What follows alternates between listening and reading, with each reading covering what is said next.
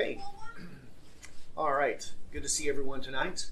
So we'll begin in Matthew chapter 14, and we should be able to do this whole chapter tonight. Matthew chapter 14. We'll read the chapter and then pray and have our Bible study. It says there in verse 1, "At that time Herod the Tetrarch heard the news about Jesus and said to his servants, 'This is John the Baptist. He is risen from the dead, and that is why miraculous powers are at work in him.' For when Herod had arrested John, he bound him and put him in prison because of Herodias, the wife of his brother Philip. For John had been saying to him, 'It is not lawful for you to have her.' Although Herod wanted to put him to death, he feared the crowd because they regarded John as a prophet. But when Herod's birthday came, the daughter of Herodias danced before them and pleased Herod, so much that he promised with an oath to give her whatever she asked.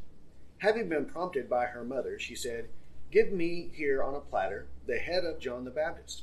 Although he was grieved, the king commanded it, because he had given his oath and because of his dinner guest. He sent and had John beheaded in the prison. And his head was brought on a platter and given to the girl, and she brought it to her mother. His disciples came and took away the body and buried it, and they went and reported to Jesus. Now when Jesus heard about John, he withdrew from there in a boat to a secluded place by himself. And when the people heard of this, they followed him on foot from the cities. When he went ashore, he saw a large crowd, and felt compassion for them, and healed their sick. When it was evening, the disciples came to him and said, 'This place is desolate, and the hour is already late, so send the crowds away that they may go into the villages and buy food for themselves.' But Jesus said to them, 'They do not need to go away. You give them something to eat.' They said to him, 'We have here only 5 loaves and 2 fish.' He said, 'Bring them here to me.' Ordering the people to sit on the grass, he took the 5 loaves and the 2 fish, and looking up toward heaven, he blessed the food, and breaking the loaves, he gave them to the disciples, and the disciples gave them to the crowds. And they all ate and were satisfied. They picked up what was left over of the broken pieces, 12 full baskets. There were about 5,000 men who ate, besides women and children. Immediately he made the disciples get into the boat and go ahead of him to the other side, while he sent the crowds away. After he had sent the crowds away, he went up on the mountain by himself to pray, and when it was evening, he was there alone. But the boat was already a long distance from the land, battered by the waves, for the wind was contrary. And in the 4th watch of the night he came to them walking on the sea.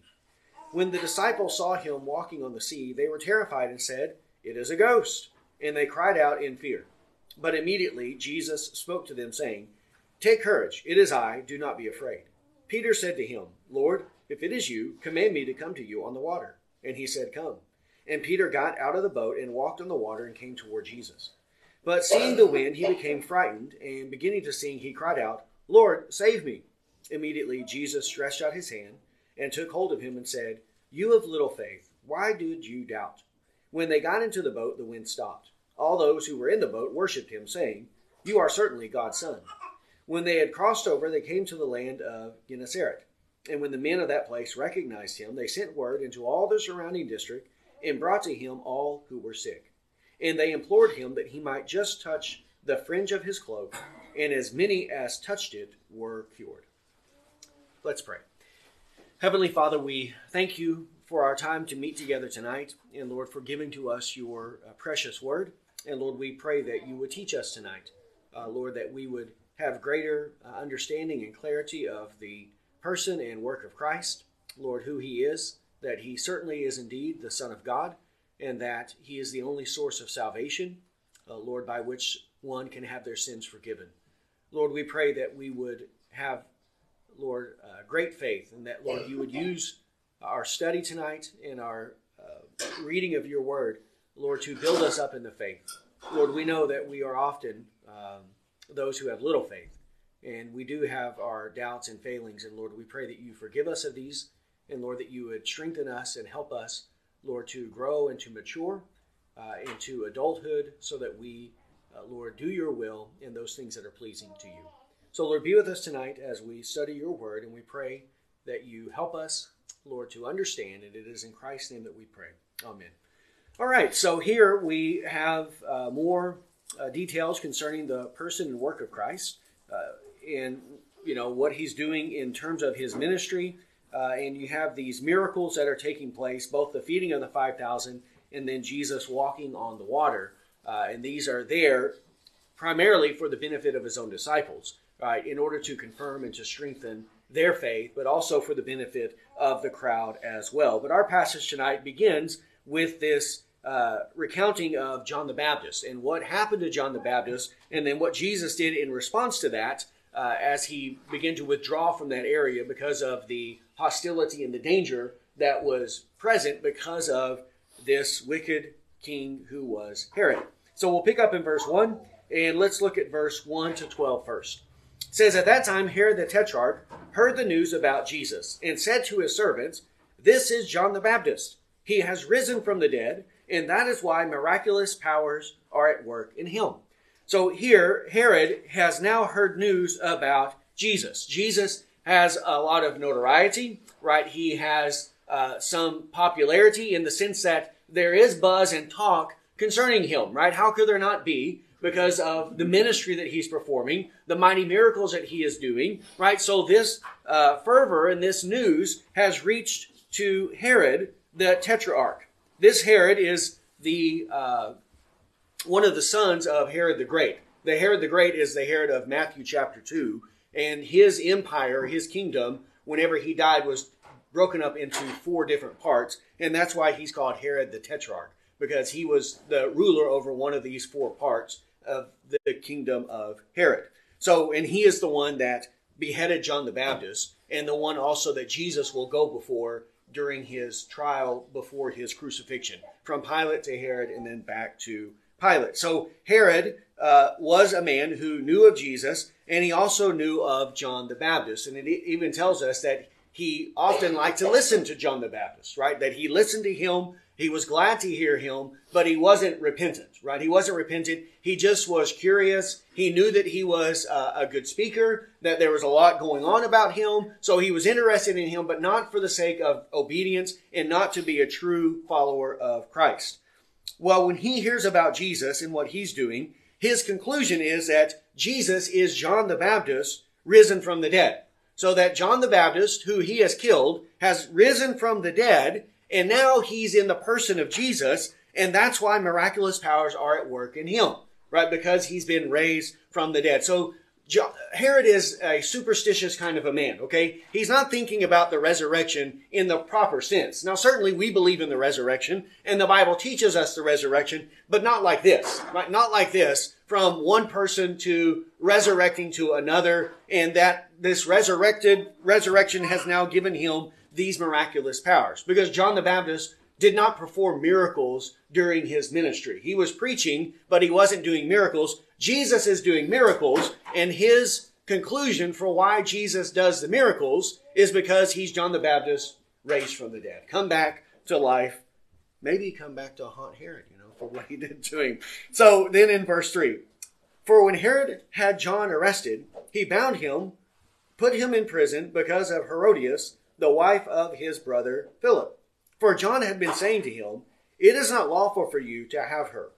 Here we find out why it is, or what precipitated the execution of John the Baptist, right? What was going on and what happened specifically that prompted him to do this, right? Herod had arrested John. So Herod persecuted John, arrested him, put him in prison because of Herodias, the wife of his brother Philip.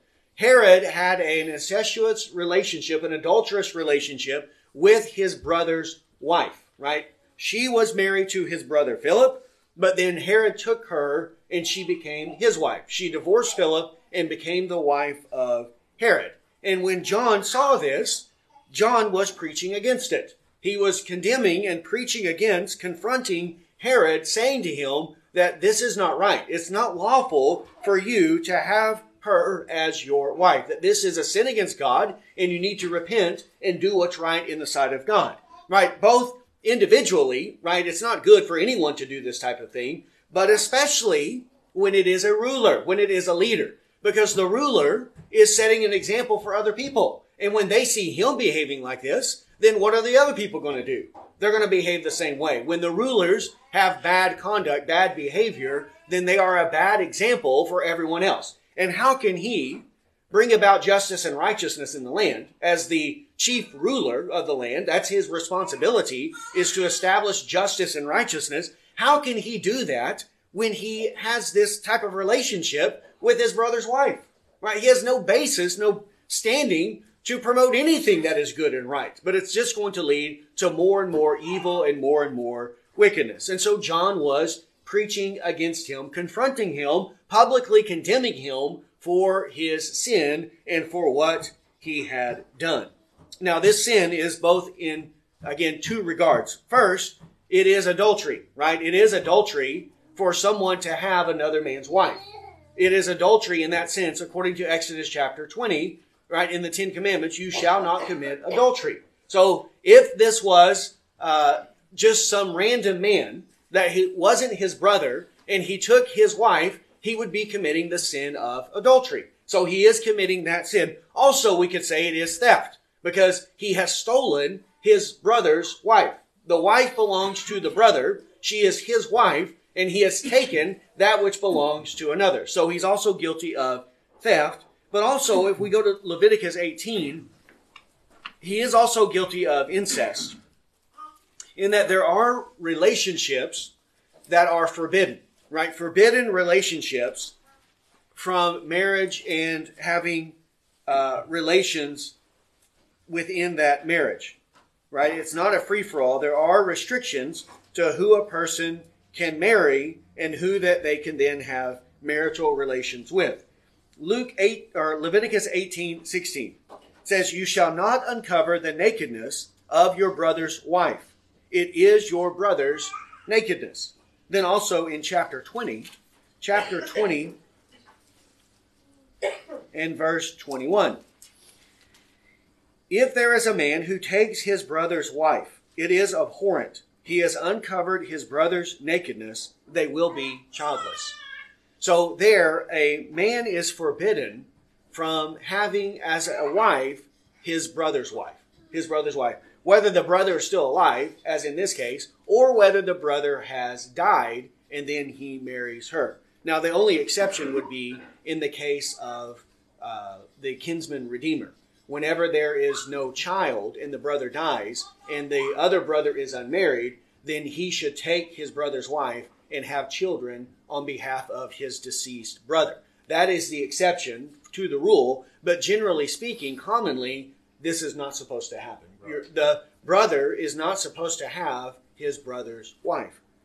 And especially if the brother is still alive, which is the case here. Okay, so he has committed a great flagrant sin against God, right? One that is abhorrent in the sight of God, and it's not good for anyone to see this taking place. And so John is preaching against this sin. Also, Psalm 119, we remember that in 119 verse 46, there the prophet David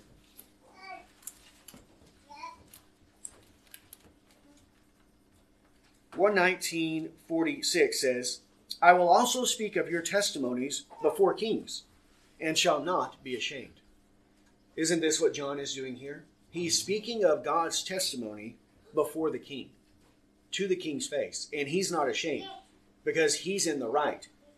Yes, the king does have authority, but not ultimate authority. There is a higher authority than King Herod, and that is the King of Kings and the Lord of Lords. It is the Lord God himself, and God has declared that you can't do this, and John is the messenger of the Lord, who's speaking the word of God and telling the king that this is not right. Also, 1 Peter chapter 2. 1 Peter chapter 2, verse 17. 1 Peter 2:17 says, "Honor all people, love the brotherhood, fear God, honor the king." Honor the king. Now the point here is that honoring the king cannot mean that we don't have the obligation or the right to preach against their sin. If the king is committing open sin, then we need to address that. We need to speak about that publicly. If we have the audience of the king, we need to tell him. Now, many times we're not going to have the audience of the king, but we need to talk about it amongst ourselves, right? Because we don't want to follow their bad behavior. And we need to address those things that are happening and address the evils that are going on in our own land, even when those evils are found in the king, the president, the senator, the congressman, whomever it is that is committing the sin. Even if they are a public official, honoring them doesn't mean that we don't address their sin, right? That's the point. John is not sinning by preaching against Herod's sin. He's not failing to honor the king. Honor the king means honor him in those things that are honorable. When the king is doing what is honorable and right in the sight of God and promoting those laws that are good and just, and even a wicked king will, in some areas, promote what is good and just, then we should honor him and be grateful to God for that.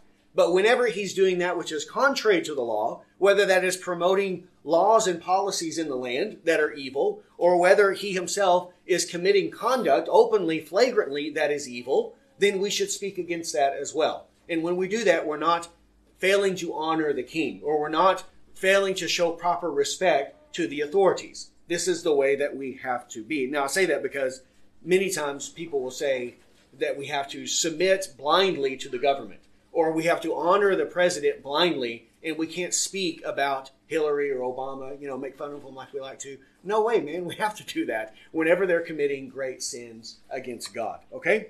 And that's what John the Baptist is doing. He's saying, it is not lawful for you to have her as your wife. Verse 5, although Herod wanted to put him to death, he feared the crowd because they regarded John as a prophet. Herod did not like what John was saying, and Herod he had the desire to execute John. However, his fear of the people restrained him and kept him from doing what he wanted to do, right? From doing and acting upon his evil impulses, because the people regarded John as a prophet, which was true. So in this regard, this fear of the people and fear of what they would do restrains Herod from acting upon his evil, wicked impulses, which is good, right? That he is restrained by this fear of the people so that he's not committing this flagrant crime, right? Because it is horrible to commit adultery and to commit adultery with your brother's wife, but it's even worse to murder a prophet of God. And so he's restrained from doing that from fear of the people, though he himself has the desire to do so. Verse 6, but when Herod's birthday came, the daughter of Herodias danced before them and pleased Herod, so much that he promised with an oath to give her whatever she asked. And having been prompted by her mother, she said, give me here on a platter the head of John the Baptist. Here, Herod's birthday came, and they have a celebration for his birthday. And during this celebration, during all the frivolity, probably the drunkenness, the gluttony, everything that's going on here, the daughter of Herodias dances before them, dances before the crowd of people, likely a very seductive, erotic type of dance, okay? Not ballroom dancing, not that, but something that was very pleasing and appealing to the men, right? To the men. These are the types of things that happen in these evil, wicked people, right? That do these types of things, okay? It pleased Herod greatly when he saw this, and impromptu, right? Rashly, he spoke up and promised with an oath to give her whatever she asked, right? He speaks up and is so ecstatic about what he's seen and how wonderful it was that he rashly says that he will give her whatever she wants, and he does this with an oath. Well, she had been prompted by her mother beforehand, and during that time, to ask for the head of John the Baptist on a platter. The mother, Herodias, she is even worse than Herod, right? She is very spiteful. She hates John. She doesn't like what he's been saying, right? And oftentimes you'll see this, that women can be very mean, hateful, spiteful, hold a grudge, right? And they'll keep it within themselves, and then they'll work in these subtle ways behind the scenes in order to get what they want. And this is what Herodias has done. She's waited for the opportune time, and now that Herod has put himself out there like that, made this oath, she prompts her daughter right? And here, this is a horrible thing. A mother leading her daughter to commit even more sins, right? Because they're all partakers and participants in the murder of John the Baptist. Right. Herod is responsible and guilty. Herodias is responsible and guilty. She's the instigator. And then the daughter is responsible and guilty because she goes along with it, right? She doesn't restrain her mother and say, Mother, we shouldn't do that. No, she's happy to go along with it as well. So she asked for the head of John the Baptist on a platter. Now, who does this, right? How sick in the mind do you have to be to desire something like this? But this is how depraved these people are, right? These people are. And people do not change, right? This is the way they are today as well. Now, a couple of passages. Proverbs 10:19. This is a good example of why we should not be hasty with our words. Proverbs 10:19 says, When there are many words, transgression is unavoidable, but he who restrains his lips is wise. Right? When there are many words, transgression is unavoidable. Now Herod has backed himself into a corner because of his stupidity. He did not restrain his lips. Right? He was not thinking clearly. He's probably drunk as well. And he said this in a rash, hasty way, and now he's on the spot. Now he's on the spot, and either he's going to look like a fool, or he's going to have to give her what she wants. And in the case of a man like this, obviously he's not going to look like a fool. Proverbs 20:25.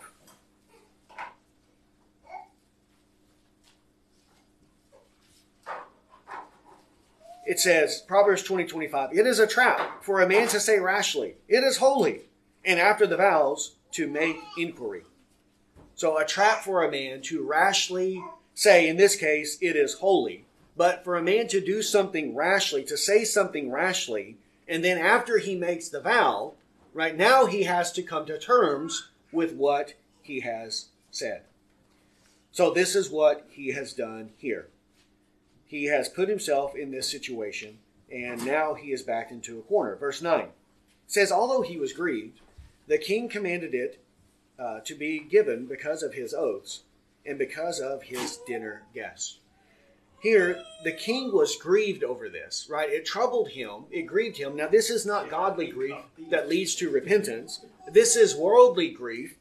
But he did have a type of grief, and he was in a quandary, right? What should I do in this situation? On the one hand, he doesn't want to put John the Baptist to death because he fears the crowd. But then on the other hand, he doesn't want to look foolish. He made this oath, and now all the dinner guests are there, and they're waiting for him to respond. So what's he going to do when he's in this situation? In front of everyone, and on the spot, and now is he going to do what's right? Or is he going to go along, give them what they want, so as to save his own face? And of course, he's going to do what's best for himself, right? For himself, not willing to do what is right and take a stand against evil. Proverbs 29:25.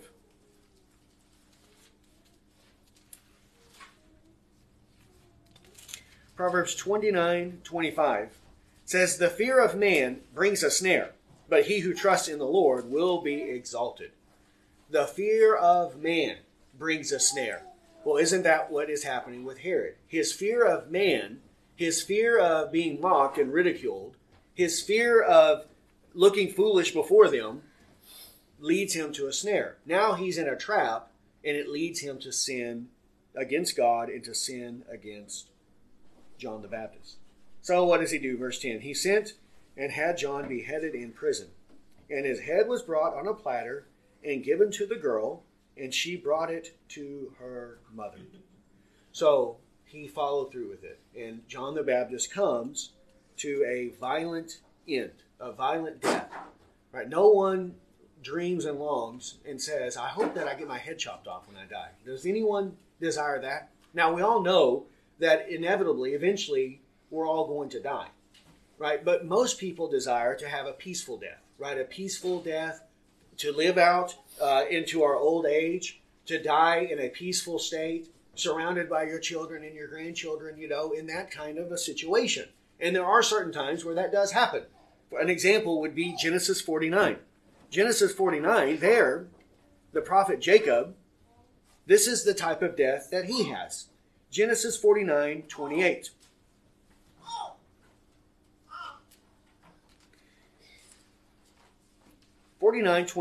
Says, all of these are the 12 tribes of Israel, and this is what their father said to them when he blessed them. He blessed them, every one with a blessing appropriate to him. Then he charged them and said to them, I am about to be gathered to my people. Bear me with my fathers in the cave that is in the field of Ephron the Hittite, in the cave that is in the field of Machpelah, which is before Mamre in the land of Canaan, which Abraham bought along with the field from Ephron the Hittite for a burial site. There they buried Abraham and his wife Sarah. There they buried Isaac and his wife Rebekah. And there I buried Leah. The field and the cave that is in it purchased from the sons of Heth. When Jacob finished charging his sons, he drew up his feet into the bed and breathed his last and was gathered to his people. In old age, with his children, with his grandchildren, and there he pulls his feet up into his bed, he breathes his last, and then he is gathered to his people. Right? This is what we desire. And certainly it's not an evil desire to have a long life, right? To desire to have a peaceful death. But also we have to see that it's not a promise. It's not a guarantee that that is how we will end. We never know what the situation may bring. We never know how the circumstances might change. And here, John the Baptist, he had a very miserable death, right? Being imprisoned unjustly, and then to have your head chopped off, right? To have to go through that ordeal, this is what he had to endure. And are we better than John the Baptist? Do we deserve better than he did? No. So if it happened to John, then it could happen to us as well. And if that comes, then what do we have to do? We have to be faithful. We have to submit to God, be faithful to the Lord, and do what is right and pleasing in the sight of God. Don't abandon the Lord. Don't forsake the Lord, but be faithful to him. And remember, in Matthew 11:11, it says of John, truly I say to you, among those born of women, there has not risen anyone greater than John the Baptist. Yet the one who is least in the kingdom of heaven is greater than he. Right? In terms of those born among women, no one greater than John the Baptist. But John the Baptist died prematurely, and John the Baptist had a violent death, beheaded, right? His head lopped right off. And we're not better than he is. So we can pray and hope and desire to have a long life and a peaceful death. And if God grants that, then we should be grateful and thankful and praise the Lord. But if not, then we need to be like John, bear up under our sufferings, do the will of God, don't deny our Lord and Savior Jesus Christ. And then if we die this type of way, to be absent from the body is to be present with the Lord, whether you have your head or not, right? It doesn't matter what happened to your body. You're going to go and be with the Lord. And then God will resurrect you. And when he does, he'll put your head back on your body. And it'll all work out just fine in the end. Then verse 12. His disciples came and took away the body and buried it, and they went and reported to Jesus. The disciples of John came and they took away his body and they buried it. Now, doesn't this take courage? Right? This takes courage because John was just executed as a martyr, persecuted because of what he had been saying about Herod. And now they're coming and asking for his body in order to give him a proper burial. So they're wanting to honor John after his death because they don't want him to be thrown out into the street, to be thrown into the gutter and his body to decay and rot over there for dogs to come and eat it or flies and maggots, all that nasty stuff that happens. No one wants that to happen either, right? They want him to have a proper burial, which means they have to have the courage to get up and go and ask for his body. And this is what they did. And it was granted to them. So whether we're the ones having our head chopped off or the ones that aren't, whatever the situation, we cannot be ashamed of the Lord nor of his prisoners, right? His prisoners like John the Baptist. And that's what it says in 2 Timothy chapter 1, verse 8. 2 Timothy 1:8. There the Apostle Paul tells Timothy not to be ashamed of him, of the Lord or of the Apostle Paul. It says in 2 Timothy 1:8, therefore do not be ashamed of the testimony of our Lord or of me his prisoner, but join with me in suffering for the gospel according to the power of God. So don't be ashamed of the testimony of the Lord, which is the word of God, nor be ashamed of the one who is a prisoner, because he's preaching the testimony of the Lord. That's why Paul is in prison. And isn't that why John the Baptist was in prison? Because he was preaching the testimony of the Lord concerning the sin of incest and the sin of adultery against the king, which is why he was in prison, why his head was cut off. But his disciples are not ashamed to go and to associate with John the Baptist and to honor him even after his death in whatever way that they can. Isn't that also a sign of their love? Yep. Right? Love for the brethren. Love your neighbor as yourself. Do we want to be exposed after our death? No one wants that, right? Everyone wants to have a proper burial. Well, if that's what we want, then that's what we should do. If it's in our power, whatever we can do to others as well. Hebrews chapter 10, Hebrews 10:32 also talks about this, that it's not enough that we suffer ourselves, but we also must associate with those who are suffering and not be ashamed of them. Hebrews 10:32 says, remember the former days when, after being enlightened, you endured a great conflict of sufferings, partly by being made a public spectacle through reproaches and tribulations, and partly by becoming sharers with those who were so treated. For you showed sympathy to the prisoners, and accepted joyfully the seizure of your property, knowing that you yourselves have a better possession and a lasting one. So there, partly made a public spectacle, and partly becoming sharers with those so treated. Right? And they had sympathy on prisoners. And when they sympathized with the prisoners, then they themselves were exposed to the seizure of their property. But they were not ashamed of that. So, in this way, then, these disciples show themselves to be followers of Christ, true followers of Christ, by their love for the brethren and their love for John the Baptist and desire to honor him. And it's similar to what Joseph of Arimathea and what Nicodemus did for Jesus after Jesus' death. They went and asked for his body so that he could be given a proper burial.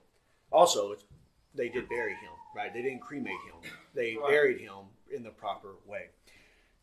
Okay, verse 13. Now, when Jesus heard about John, he withdrew from there in a boat to a secluded place by himself. And when the people heard of this, they followed him on foot from the cities. When he went ashore, he saw a large crowd and felt compassion for them and healed their sick. Here, when Jesus heard about John, when he heard about the execution of John, he withdrew from there, right, because of the potential for him to be arrested, and he's not done with his ministry yet. Now, Jesus isn't afraid to die. We know that. And he's not afraid of persecution. But he's also not going to needlessly expose himself to it before the time, right? Before the time. When it's time for him to die, he will willingly go to Jerusalem, to the lion's den, and there be executed. But that time had not yet come. And so he withdraws to get away from this area because of Herod and what he did to John and the potential that he might do it to Jesus as well. So he withdraws in a boat to a secluded place by himself. Also to be there with his disciples and by himself, because Jesus is a man. And as a man, when someone like John dies, it would cause him to have grief, right? We know that he grieved at the death of Lazarus, but also he would have grieved. This is his own relative and also a great prophet of God and the forerunner of Christ who baptized him. And so when he hears of this, it would also cause him to have grief over what has happened to John the Baptist. Well, he wants to be in a secluded place by himself, but the people hear of it and they followed him on foot from the cities. He's in this secluded place, and the people from the cities go out to this area where he is at. And he sees this large crowd of people coming toward him, and he has compassion for them, and he healed their sick. When he sees them coming, instead of being put off, instead of being bothered by it, which is, if you want to be alone, if you want to be in a secluded area, you don't want to be around other people. Yet here these people are coming, but Jesus isn't put off by it, but instead he has compassion for them and is willing to teach them and to minister to them and heal their sick. If we go to Mark chapter 6,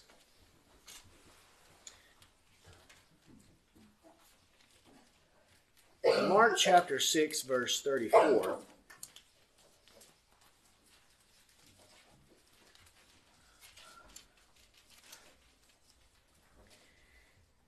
It says there, when Jesus went ashore, he saw a large crowd and felt compassion for them because they were like sheep without a shepherd.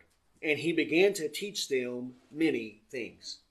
Here, the reason he has compassion is because they're like sheep with no shepherd. Meaning, no one is teaching them the Bible correctly. They're not being taught rightly. They don't know up from down. They don't know left from right. They don't know what to believe because their teachers, their shepherds, are failing them.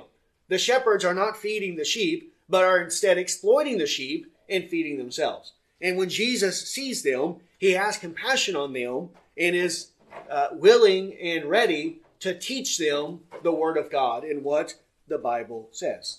And this is what he will do here. So he's healing their sick, but also teaching them the Word of God. Verse 15, when it was evening, the disciples came and said to him, this place is desolate, and the hour is already late. So send the crowds away that they may go into the villages and buy food for themselves. Here, the disciples come to him as it gets late in the evening, and because they're in a desolate place, and there's nowhere to purchase food, nowhere to go and get food or whatever they might need, and they've been there all day long, then they want him to dismiss the crowd, send them away so that they can go into the surrounding villages and buy food and get the things that they need so that they don't faint or become famished out here in this desolate place. Then verse 16, but Jesus said, they don't need to go away. You give them something to eat. And they said to him, we have here only 5 loaves and 2 fish. And he said, bring them here to me. Jesus uses this as an opportunity. Now, he knows full well what he's going to do at this point.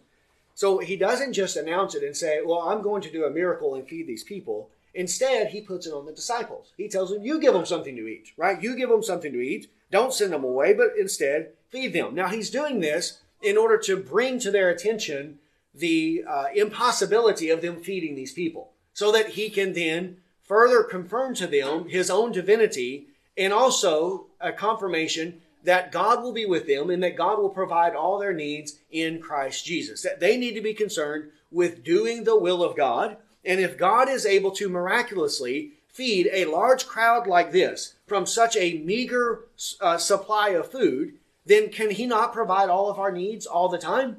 Of course he can. And as they go out after the ascension of Christ and they're going into the world, preaching the gospel to every nation, then there's going to be times when they find themselves hungry, when they wonder where they're going to eat. And they'll have this to recall to their mind for the benefit of their faith, to be a reminder to them that Christ fed miraculously this large crowd of people, and he can feed them as well, right? He can feed them, he will provide for them, and they need not worry about those things related to their body, but God is able to supply every single need that they have in Christ Jesus. So he's doing it intentionally in order to draw this to their attention, right? In order to make it clear to them so that they see the magnitude of what it is that he is going to do. There's only 5 loaves and 2 fish, right? No way that you could feed this large crowd with 5 loaves and 2 fish, right? Impossible, we would say, for that to take place. Yet Jesus says, bring those things to me. Then 19, ordering the people to sit down on the grass, he took the 5 loaves and the 2 fish, and looking up toward heaven, he blessed the food, and breaking the loaves, he gave them to the disciples, and the disciples gave them to the crowds. And they all ate and were satisfied.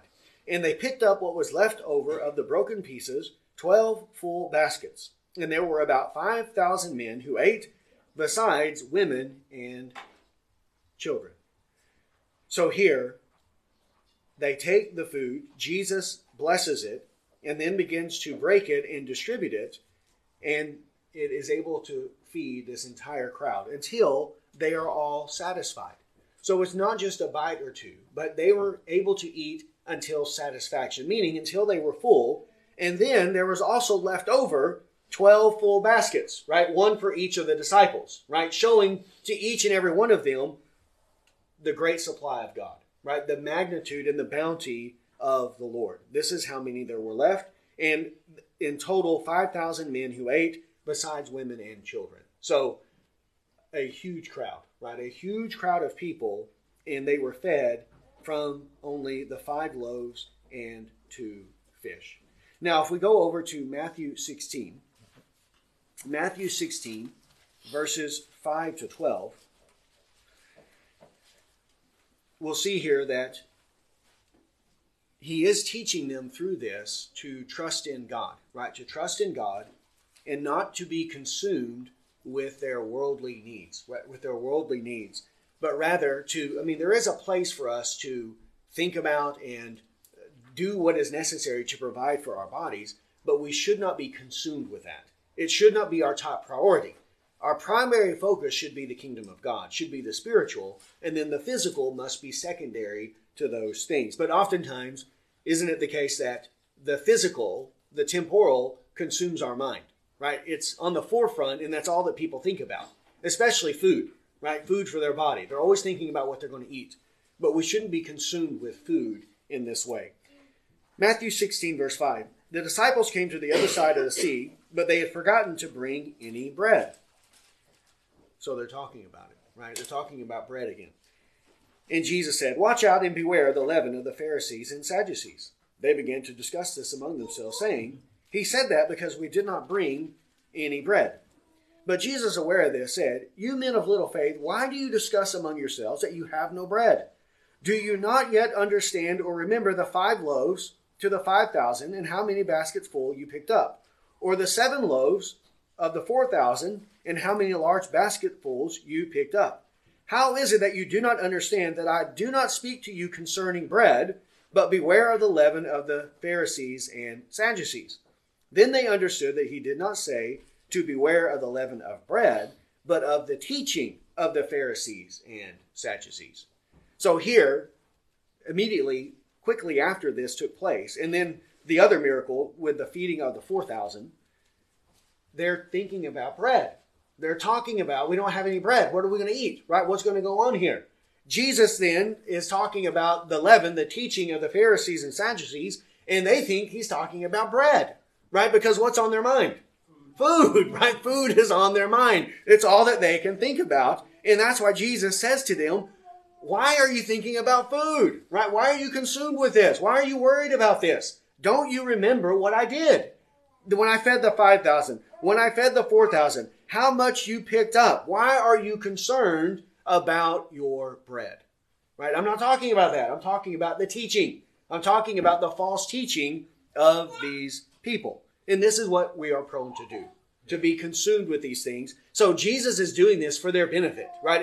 It's for the benefit of the crowd to show his love. They have a true legitimate need in that they have not eaten and there's nowhere for them to get food. So he's going to meet that true legitimate need, but it's also for the benefit of teaching his disciples, right? So that they learn to trust in the Lord and not to be consumed with what they're going to eat, what they're going to wear, right? How they're going to provide for this and for that God will provide for them.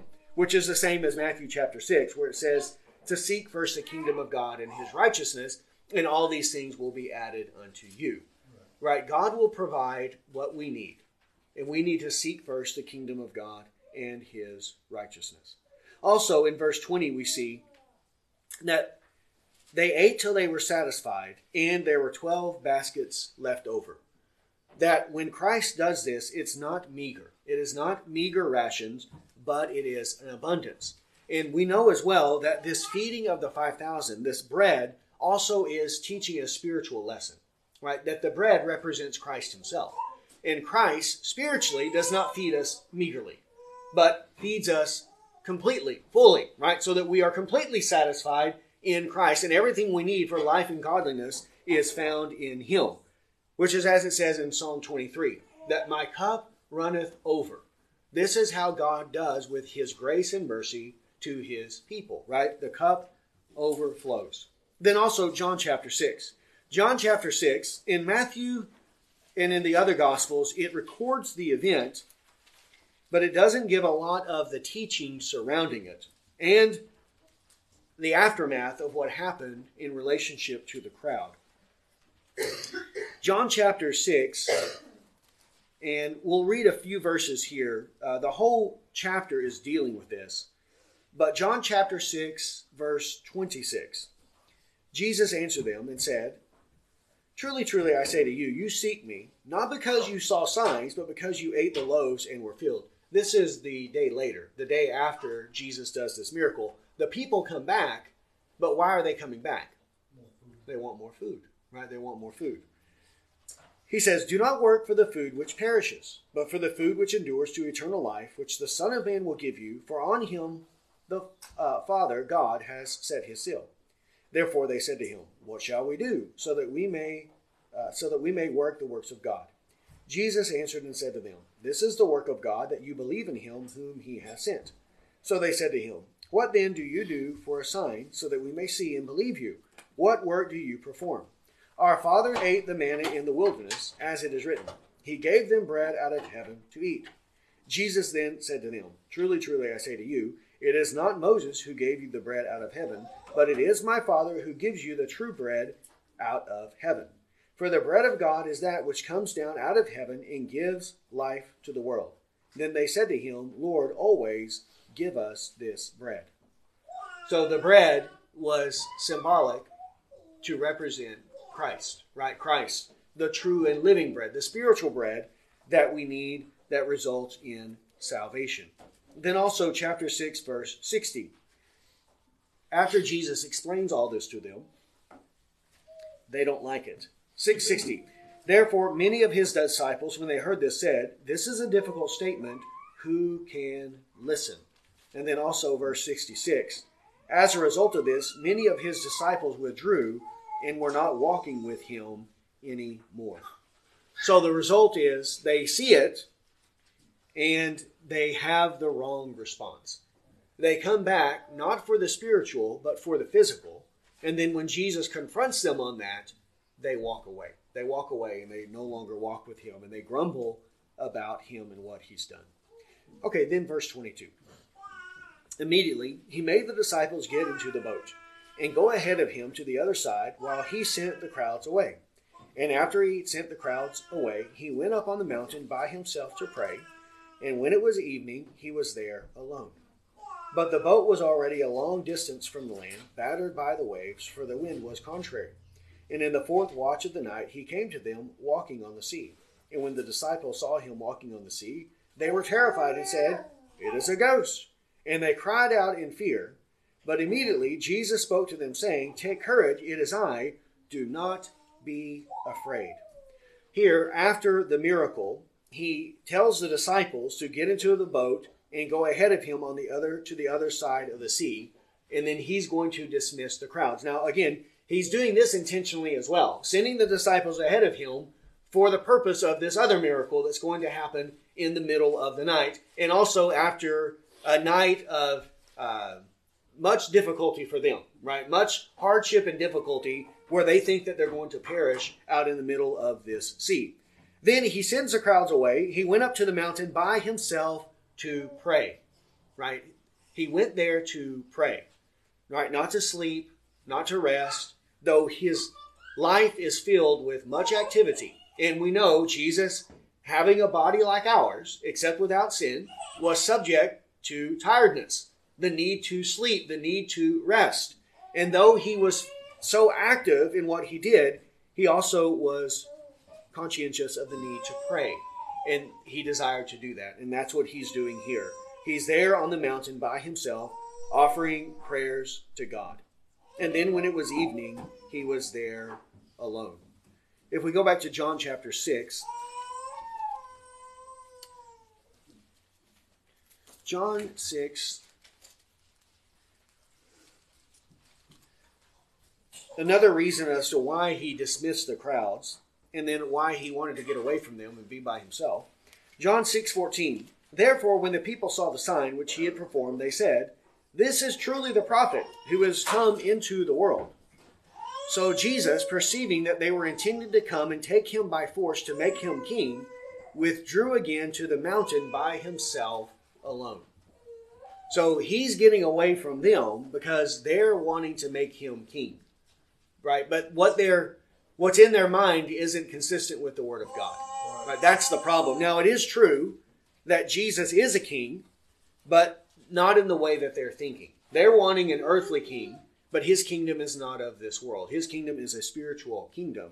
And they are understanding some things, that he is the prophet. This is the prophet of Deuteronomy 18. They understand that, and that he is a king, but their application of it is all wrong, right? Everything is wrong in what they are doing. So that's why he's dismissing them, and then why he is there also by himself. There in verse 24, it says that the boat was a long distance from the land. And in John chapter 6, verse 19, it says when they had rowed about 3 or 4 miles. So they're about 3 or 4 miles out into the middle of the sea. So this is a great distance, too far to swim back to shore, right? It's a very long ways out there, and you are out on the open sea. And then when this happens, there is a great storm that comes in, and it's battering the ship, and the winds are contrary, and they're afraid that they're going to die, right? And this is happening throughout the night. Then verse 25, it's the 4th watch of the night, he came to them walking on the sea. The 4th watch would be in between 3 and 6 a.m., right? 3 and 6 a.m., so during the middle of the night. So if he sent them the evening before, then they've been out there all night in the middle of the sea, in the dark, right? Which would be terrifying. Well, it would be terrifying, right? It's so dark out there. And then to be caught in this storm in a little boat like this. And then on top of that, there's somebody walking on the water, right? There's something that they see walking on the water. And when they see it, they think it's a ghost, which I would assume would be the most logical conclusion. I don't know what you would think if you're out there and you see someone walking on the water. They think it's a ghost, and they're crying out for fear, right? So they're terrified. So we have the darkness. You've got this great storm that's going on. They're out in the middle of it. Also, they would have been exhausted because you're out there all night long fighting against this. And then on top of it all, you see what they perceive as a ghost walking out across the water. Okay, a ghost, a phantom, something like that. But then Jesus spoke to them, saying, "Take courage, it is I, do not be afraid." So there, the word of Christ given to them to comfort them, to assure them that it's not a ghost, it's not something coming to destroy them, but it is Christ himself coming to save them, right? To help them and to deliver them. Then verse 28, Peter said to him, "Lord, if it is you, command me to come to you on the water." And he said, "Come." And Peter got out of the boat and walked on the water and came toward Jesus. Now this shows you the magnitude of Peter's faith, right? How great his faith was. Because no one else is doing this. No one else says, "Tell us to come out there." It's only Peter who does this. "If it's you, Lord, tell me to come to you and I'll come out to you." He believes that Christ has the power not only to walk on the water, but if it is his will, that Peter himself will be able to walk on the water and come out to Christ. This is how great his faith is in Christ, in his power, his confidence, and his trust in Christ. And the Lord says for him to come. And so what does he do? He gets out and he begins to walk on the water towards Christ. Hebrews chapter 11. Hebrews chapter 11. The whole chapter is commending the faith of the saints in the Old Testament. We'll read verses 32 to 38 because what Peter's doing here would fit in with this, right? Would fit in with this. Hebrews 11:32. What more shall I say? For time will fail me if I tell of Gideon, of Barak, of Samson, Jephthah, of David, and Samuel, and the prophets, who by faith conquered kingdoms, performed acts of righteousness, obtained promises, shut the mouths of lions, quenched the power of the fire, escaped the edge of the sword, from weakness were made strong, became mighty in war, put foreign armies to flight. Women received back their dead by resurrection, and others were tortured, not accepting their release, so that they might obtain a better resurrection. Others experienced mockings and scourgings, yes, also chains and imprisonment. They were stoned, they were sawn in two, they were tempted, they were put to death with the sword. They went about in sheepskins and goatskins, being destitute, afflicted, ill-treated. Men of whom the world was not worthy, wandering in deserts and mountains and caves and holes in the ground. And all of these, having gained approval through their faith, did not receive what was promised, because God provided something better for us, so that apart from us, they would not be made perfect. So here you have both the sufferings in the later part, but also the mighty deeds in the earlier part of that passage. A summary of some of the mighty deeds that were done through men, that they saw happen, that they experienced in their own life by their faith. Well, here we could say, by faith, Peter walked on water. Right? By faith, he was able to walk on water. And this is what he did. Then verse 30. But seeing the wind, he became frightened, and beginning to sink, he cried out, Lord, save me. Immediately Jesus stretched out his hand, took hold of him, and said, You of little faith, why did you doubt? Here we see the humanity of Peter. We see his frailty. We see his flesh, right? His flesh. He is a spiritual man. He is a true believer. He has a new heart, but he also still has the flesh and the old man. And we know that there is a continual battle between the new man and the old man, right? The new man is the one that said, Lord, tell me to come to you, and I'll come to you. If it's you, tell me to come, and I'll come to you, and has the faith to step out of the boat and begin to walk to Christ. But then the old man is the one who has doubts, who has fear, and when he begins to see the wind, he becomes frightened, and then he begins to sink there. So there is this mixture then of faith and doubt, right? Faith from the Spirit, right? This is from the new man, and doubt comes from the flesh, or unbelief comes from the flesh, and this is from the old man. And this is how it is for the believer. They facilitate between the two, right? Acts of faith, and then there are times of unbelief as well. And this is what happened with Peter here. Now, many times people like to really mock Peter, right? Make fun of Peter. Talk about, oh, look at him. He has such little faith. He's out there and he's sinking in the water. He doesn't have faith to make it very far. But he is one of two people in the history of the world to walk on water, right? One of two people to ever walk on the water. Peter is one of them. So all the naysayers and critics, have they ever done that? No, they haven't. And yes, he did have unbelief, and Jesus does confront that and say, you have little faith, but at least he had enough faith to get out there and to do it, which is more than most people have. So yes, his faith was weak. He had little faith. He started and did well at the beginning, and then he had his failing. But this is the way of the Christian life. This is the way of the Christian life. And this is taught by way of doctrine in Romans chapter 7. When I want to do right, evil lies close at hand. When I want to act in faith, doubt and unbelief is close at hand. Right? It's right there all the time, and we have to fight against it. Right? We have to fight against it. Romans 7:14. We know that the law is spiritual, but I am of the flesh, sold into bondage to sin. For what I am doing I do not understand. For I am not practicing what I would like to do, but I am doing the very thing I hate. But if I do the very thing I do not want to do, I agree with the law, confessing that the law is good. So now no longer am I the one doing it, but sin which dwells in me. For I know that nothing good dwells in me, that is in my flesh. For the willing is present in me, but the doing of the good is not. For the good that I want I do not do, but I practice the very evil that I do not want. But if I am doing the very thing I do not want, I am no longer the one doing it, but sin which dwells in me. I find then the principle that evil is present in me, the one who wants to do good. For I joyfully concur with the law of God in my inner man, but I see a different law in the members of my body, waging war against the law of my mind, and making me a prisoner of the law of sin which is in my members. Wretched man that I am, who will set me free from the body of death? Thanks be to God through Jesus Christ our Lord. So then, on the one hand, I myself with my mind am serving the law of God, but on the other, with my flesh, the law of sin. So he wants to do good. Evil lies close at hand. The good I want, I do not do, but I practice the very evil I do not want. He wants to have faith. He wants to do that, but then he does the thing he doesn't want to do, which is have unbelief, right? To have these kinds of doubts. A different law in my members, the members of my body. In this case, it's his eyes. That's the member that causes him to fail, because he sees with his eyes the wind, the waves, the treachery of the sea.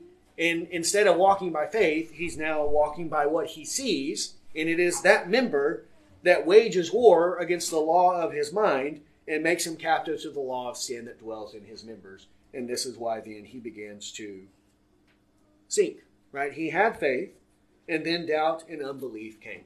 And so in this way, he is temporarily, he's double-minded man, right? He's doing one and then going back to the other. Now that's temporarily. He's not habitually like this, right? He's not doing that all, he's not practicing that. But in this moment, temporarily, his faith is overcome with unbelief and with doubt.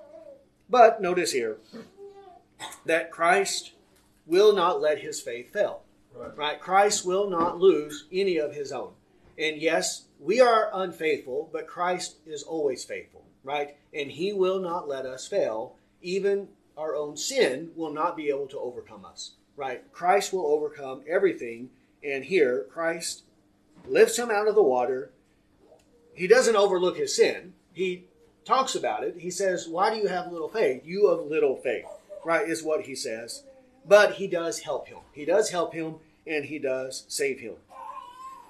Then it says in 32, when they got into the boat, the wind stopped.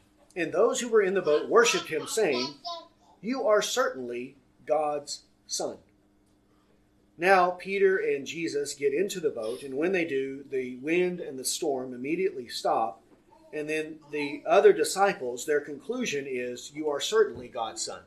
Not that they didn't believe this before. They already knew this to be true, but now they have another confirmation, another manifestation of the divinity of Christ, that he is the Son of God, that even the wind and the waves obey him whenever he tells them to stop and to quit doing what they're doing. And they worship God as a result, which reminds me of Jonah. Jonah chapter 1, we remember there that the sailors who threw Jonah over the sea, into the sea, board the boat, that they also, after that happened, they worshiped God as a result.